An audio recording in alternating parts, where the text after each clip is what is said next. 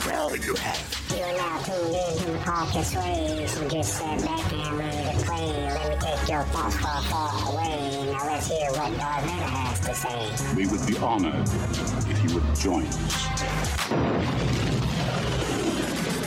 What's up, Far, Far Away family? Welcome to Star Wars Audio Archive. So how's everyone doing today? I hope everything is going good on your side of the galaxy, because there's only sadness out here on the Outer Rim. Think about it. There's only one more episode of Andor left, and then we will have to wait till 2024 to get the second season. And that's so sad. For a show that I wasn't even that excited to watch, it has become one of my favorites. And now looking back at the season as a whole, I think that Tony is brilliant. Most of the other series just hit you with Star Wars right out the gate. Then they had to do something really big to captivate the audience. Bring Luke in, Ahsoka, something like that. Tony just let the buildup of Star Wars be the big thing. There wasn't a lot of aliens or droids in the show. Shoot, there wasn't even much of Star Wars in the show, which allowed the story to shine. And with an alien here and a droid there, it was just enough to keep us watching. And then episode 11 came along, and he busted out with aliens and space battles. He allowed Star Wars to be the ringer, and it made me feel like a kid again. And now I can't wait to see episode 12. But at the same time, I'm like, that's it for season 1. Now we're going to have to wait till 2024 to watch season 2. But I am hoping that Disney and Lucasfilms will see how much the fans are enjoying Andor and decide to release it next year. But then at the same time, I know that there's only 2 seasons. So do I really want it to come out next year? Because once it's over, it's done for good. So I'm on the fence about the whole situation. I really don't know what I want. Hey, that'll be a good way for you guys to get in on the giveaway. Shoot me a message and tell me how you guys feel about it. Oh, I am trying to set up a chat function on the website, somewhere that all the fans can go and talk. But there's like a million different plugins, and I'm trying to find one that will serve the purpose, but it's just one of those difficult things. So if it makes it any easier, you can just shoot me an email or go to the website and leave me a message on the contact page. Either way works for me. Both will get you included in the giveaway that we will be doing in like a month. It will be in between part 27 and 28. So you need to start getting those messages in now if you want to have a chance to win. Okay, so now what do we got for news this week? A Star Wars musical just got its start at the V Theater. Tom and Michael D'Angora are offering a Broadway hit musical about Star Wars, and they just began performing at the V Theater on November 19th. The V Theater is located at the Miracle Mile shop in Planet Hollywood. Now, whether you love or hate the Star Wars franchise, doesn't matter. You are guaranteed to laugh your asteroids off at this musical about Star Wars, because this musical is looking at the fandom. All of our nerd culture, cosplay, and of course, the biggest film franchise in history. It is a show within a show, following 2 moronic superfans, Scott and Taylor, as they attempt to perform their very homemade Star Wars musical. They are hoping that they can catch the eye of a Comic-Con presenter. However, there's dark forces that are looming over the production, and her name is Emily, a local actress of questionable talent who has a lot to say about boys whipping out their lightsabers. And I hope that they are meaning some real lightsabers and not something else. But I think that it is cool that they are looking at the nerdism of all of us fans. And from what I hear, it's a really good show. Now let's keep it moving right to the fun fact. And I bet you didn't know this. The theatrical release of the original Star Wars trilogy, the character Jabba the Hutt was originally played by an Irish man named Declan Mulholland. According to George Lucas, he wanted the character Jabba the Hutt to appear more alien-like, but the available technology at the time greatly limited the special effects. After the Irish version's theatrical run, Lucasfilms reintroduced Jabba the Hutt in all of his slimy glory, the way George Lucas always envisioned him to be. This version of the character became one of the most famous in Star Wars. So instead of a flat, slimy, slug-looking thing, Jabba was going to be a fat, slimy Irish dude. And I can say that I'm half Irish. And I have a cousin that could have played the real Jabba. At one point, I think he was like 800 pounds. Yeah, he was pretty bad. But now he's like 180 pounds. So you see, hard work does pay off. But anyways, let's get back to Brotherhood. Because when we left off last week, Obi-Wan had just found out something very interesting. Well, we know it's not going to start where it left off. It's going to jump to other characters because that's just how Mike wrote the story. So let's see what's happening now. Anakin Skywalker. The first 10 crates go to the neighborhood at Sector N7A1. Anakin said to the helmeted clone trooper in front of him. Then meet up with Captain Raptor at Fong Tim Square to split the remaining batch into groups for smaller distribution. Right away, General. The clone saluted, then turned to the Juggernaut transport packed with more medical supplies than clones. And be careful of the sand. I've seen worse, but this still gets in the transport's gears. Anakin smirked, thinking of home. Pod racers levitated off the ground, but he'd certainly worked with a share of wheeled and treaded vehicles during his time. How the Jawas kept their sandcrawler rolling, he'd never quite figured out. Langston's largest continent was mountainous, but with high winds and seasonal torrential rain.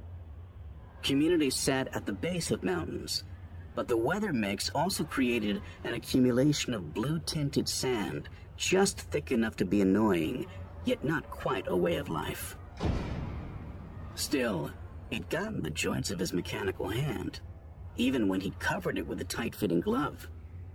The convoy away, Anakin removed the glove and tried to blow some of the grit out of his knuckles. "See?" he said to no one in particular. "No one believes me, but it gets everywhere." He blew again, the cool of his breath tickling the adaptive hardware that translated into a sensory feeling, then shook his arm while flexing his fingers. Little bits of sand trickled out, and Anakin could practically hear Padme laughing at him like she had not that long ago, when they were hidden away in the Naboo countryside following their wedding. On that afternoon, they'd stood barefoot at the lake's edge, and even though Naboo's tranquil countryside proved idyllic, the grains of sand caused a squirmy feeling, a constant shifting to get comfortable. Padme noticed, of course, but because she always strove to understand others, she'd offered something that encapsulated everything about her. "After a few days on Tatooine, I get why you hate sand so much," she'd said with a laugh before turning more thoughtful. "We come from different places, Annie. It informs so much of how we see the galaxy." That moment was the only good thing to ever happen regarding sand. And here, as he flexed his fingers, he could feel the grit between the servos, adding onto his already out-of-sync feeling, and emotions coming with the annoyance of something stuck in the wrong place. He sighed, putting his glove back on. This would require a complete oil soak for the hand later when he had access to the cruiser's repair station. But for now, he'd deal with it. Around him, clones still moved back and forth, some chattering to one another about the most efficient way to mount supplies on the floating dollies, and others remarking on reports of various skirmishes breaking out across the mid-rim. Anakin looked back over the horizon, a cluster of shattered homes in the distance. Mill was supposed to have accompanied clones on a local drop-off, but the troopers appeared to be coming back without her. He was about to intercept a group of clones with yellow trim painted across their helmets and shoulders when his emergency comlink beeped, the counterpart to the one he'd given Obi-Wan. "Obi-Wan, I'm here," he said, grabbing it from his belt. Anakin, can't hear me." "Semi-loud and semi-clear. Weren't you going to stick to mission parameters?" We love bringing you more Star Wars, and it is because of our partners that we can do this week after week. So we invite you to be one of those partners. For as little as $1 a month, you can help us keep this going. Your support will give us the ability to create future episodes, as well as provide you with the best sounding show on your playlist. And to express our appreciation, we will give you a shout out on our mid-series show that we do in the middle of every book. You will also be automatically entered in all future giveaways. All you have to do is go to the show notes and click that listener support link. Now let's get back to the show. Silence came over the comm, and Anakin didn't know if his joke got stuck somewhere in the digital bits sent across the galaxy, or if Obi-Wan simply dodged the question. But then the comm broadcasted a laugh, a short burst that seemed to be the most his former master could let loose. "Outside of parameters. Well, I suppose I've learned something from you after all. Listen, I need your help. I'm sending you an upload of scans and data. I have my suspicions about what it means, but I don't have any way to process it. Send it to me, I'll have R2 look at it." "No, R2 interfaces with Republic networks. This can't have any official traces. It needs an information broker."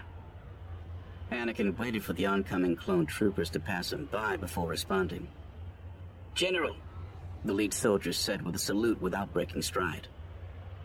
Information broker? Anakin asked, his voice quieter. Is this what you do in your free time? You know, you could watch pod racing with me instead. I won't tell the Jedi Council. The Athio 700 is coming up. Obi-Wan responded without reaction. We need to act quickly. Contact Dexter Jetster on Coruscant in the Coco District. He will send you a secure channel to upload. Tell him it's from me. Wait, doesn't he own the diner? How does that come into play? Dex will take care of it. I need a fast turnaround. I have less than a day to put together my findings. Static popped over the comlink, and with that, Obi-Wan was gone. Something didn't quite add up. And even though Mill was still wandering somewhere among the dilapidated buildings, he owed it to Obi-Wan to get this done as soon as possible. Trooper! Anakin called out. The clone group stopped, all turning around. Is the shuttle ready to go back to the cruiser? Not yet, sir, one of the clones replied, pointing to the transport. We're still unloading supplies. Anakin looked back to the area where Mill had ventured out. I'll need to get back soon. And a secure comm channel. In a private room. Right away, sir. We'll make preparations. The clone responded without question, without any hesitation. As a Padawan, Anakin's requests and commands would have come with the need to double-check with clone commanders or Jedi Knights. But here, there was the obedience of hierarchy. Something that created a direct chain of command. What a strange position to be in. Anakin reminded himself of what he'd told Mill, that the clones were just people trying to do their part. And staying cognizant of that would be necessary given the power of rank. Anything else, sir? Not from you. I just gotta go pick up something I lost. Anakin walked forward, and though Mill's presence usually echoed a low-level anxiety, he didn't get any ripples like that. And that in itself might have meant that Mill had found a focus, an unexpected calm. Strange. I'll be back soon, Anakin said. Understood.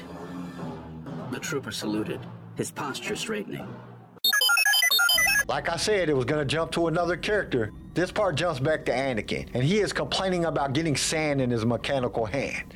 And he knows that Padme would be laughing at him about it right now. Then he gets a call from Obi-Wan, which at least we have Obi-Wan in this part, because lately it just keeps skipping the other characters for the whole part. But after a few jokes, Obi-Wan tells him to contact Dex to get some reading scan. I wonder what Dex did after the Empire took over. Did he stop doing the information side hustling thing, or did he just keep on working for the Jedi survivors? Maybe he will be one of the characters we look at when Who's Who comes out next year. Oh, just be on the lookout for Who's Who in Star Wars next year. It's a podcast about the Star Wars characters, but we will talk about that more at a later date. Now, there was one thing missing in this part. Aha, you thought that I was going to say it, didn't you? I really want to. 23 chapters and we haven't had squat. This is starting to get really annoying. I think next season we are going to go back to the Old Republic. I think the Old Republic books are just better than these new books. These new books just, I don't know what's up with these writers. They're just doing weird stuff. Okay, I think I've rambled for long enough. Let's get to the quote for this week. And it comes to us from Stephen Hawkins. However difficult life may seem, there's always something you can do and succeed at it. Let that sink in for a moment. Life is filled with challenges, or how I like to classify them as obstacles of growth. Things that are difficult that we will overcome. These are the life lessons that are crucial in our development. Those difficult things that we have to overcome each teach us about success. Because every time you overcome a difficult situation, you successfully achieve success over that problem. From the time you were a baby till now, you have been in a constant state of learning. You learned how to walk, you learned how to talk, you learned how to read. I hope you learned how to read, I really do. You learned how to do everything that you know how to do. And sometimes it was difficult. You might have gotten a skinned up knee, but it taught you what not to do. And the same thing goes for the obstacles in your life. You might have to tackle them several times, failing the first couple of times. Well, you're really not failing. You are learning what not to do until you figure it out. You have just learned multiple things that you can apply in the future. When you run into that same obstacle again or something similar, you already know what doesn't work and what does. And learning how to achieve success is exactly the same process. You try things until you find something that works for you. And that's that. Try and learn, then try and learn again until you get it figured out. And that's really all you have to do. And anybody can do it. Okay, I think that's all I have for today. Join us next week for part 24 of Star Wars Brotherhood. And until then, may the Force be with you. Thank you for listening to Star Wars Audio Archives. Join us next time for more Star Wars adventures. If you would like to listen to other episodes of the show, you can follow us on your favorite podcast directory. If you enjoyed the show, we would greatly appreciate a 5-star review. Once again, thank you for listening, and may the Force be with you. Sway was created by Keen Eye Shed and is a production of Pick Film Media and was distributed by Swaycast Networks. This show was produced by Quentin McDaniel. Star Wars Brotherhood was read to you by Jason Odega. Sound designed by Theodore Thompson. I am your host, Kyle, and we will see you next time in a galaxy far, far away.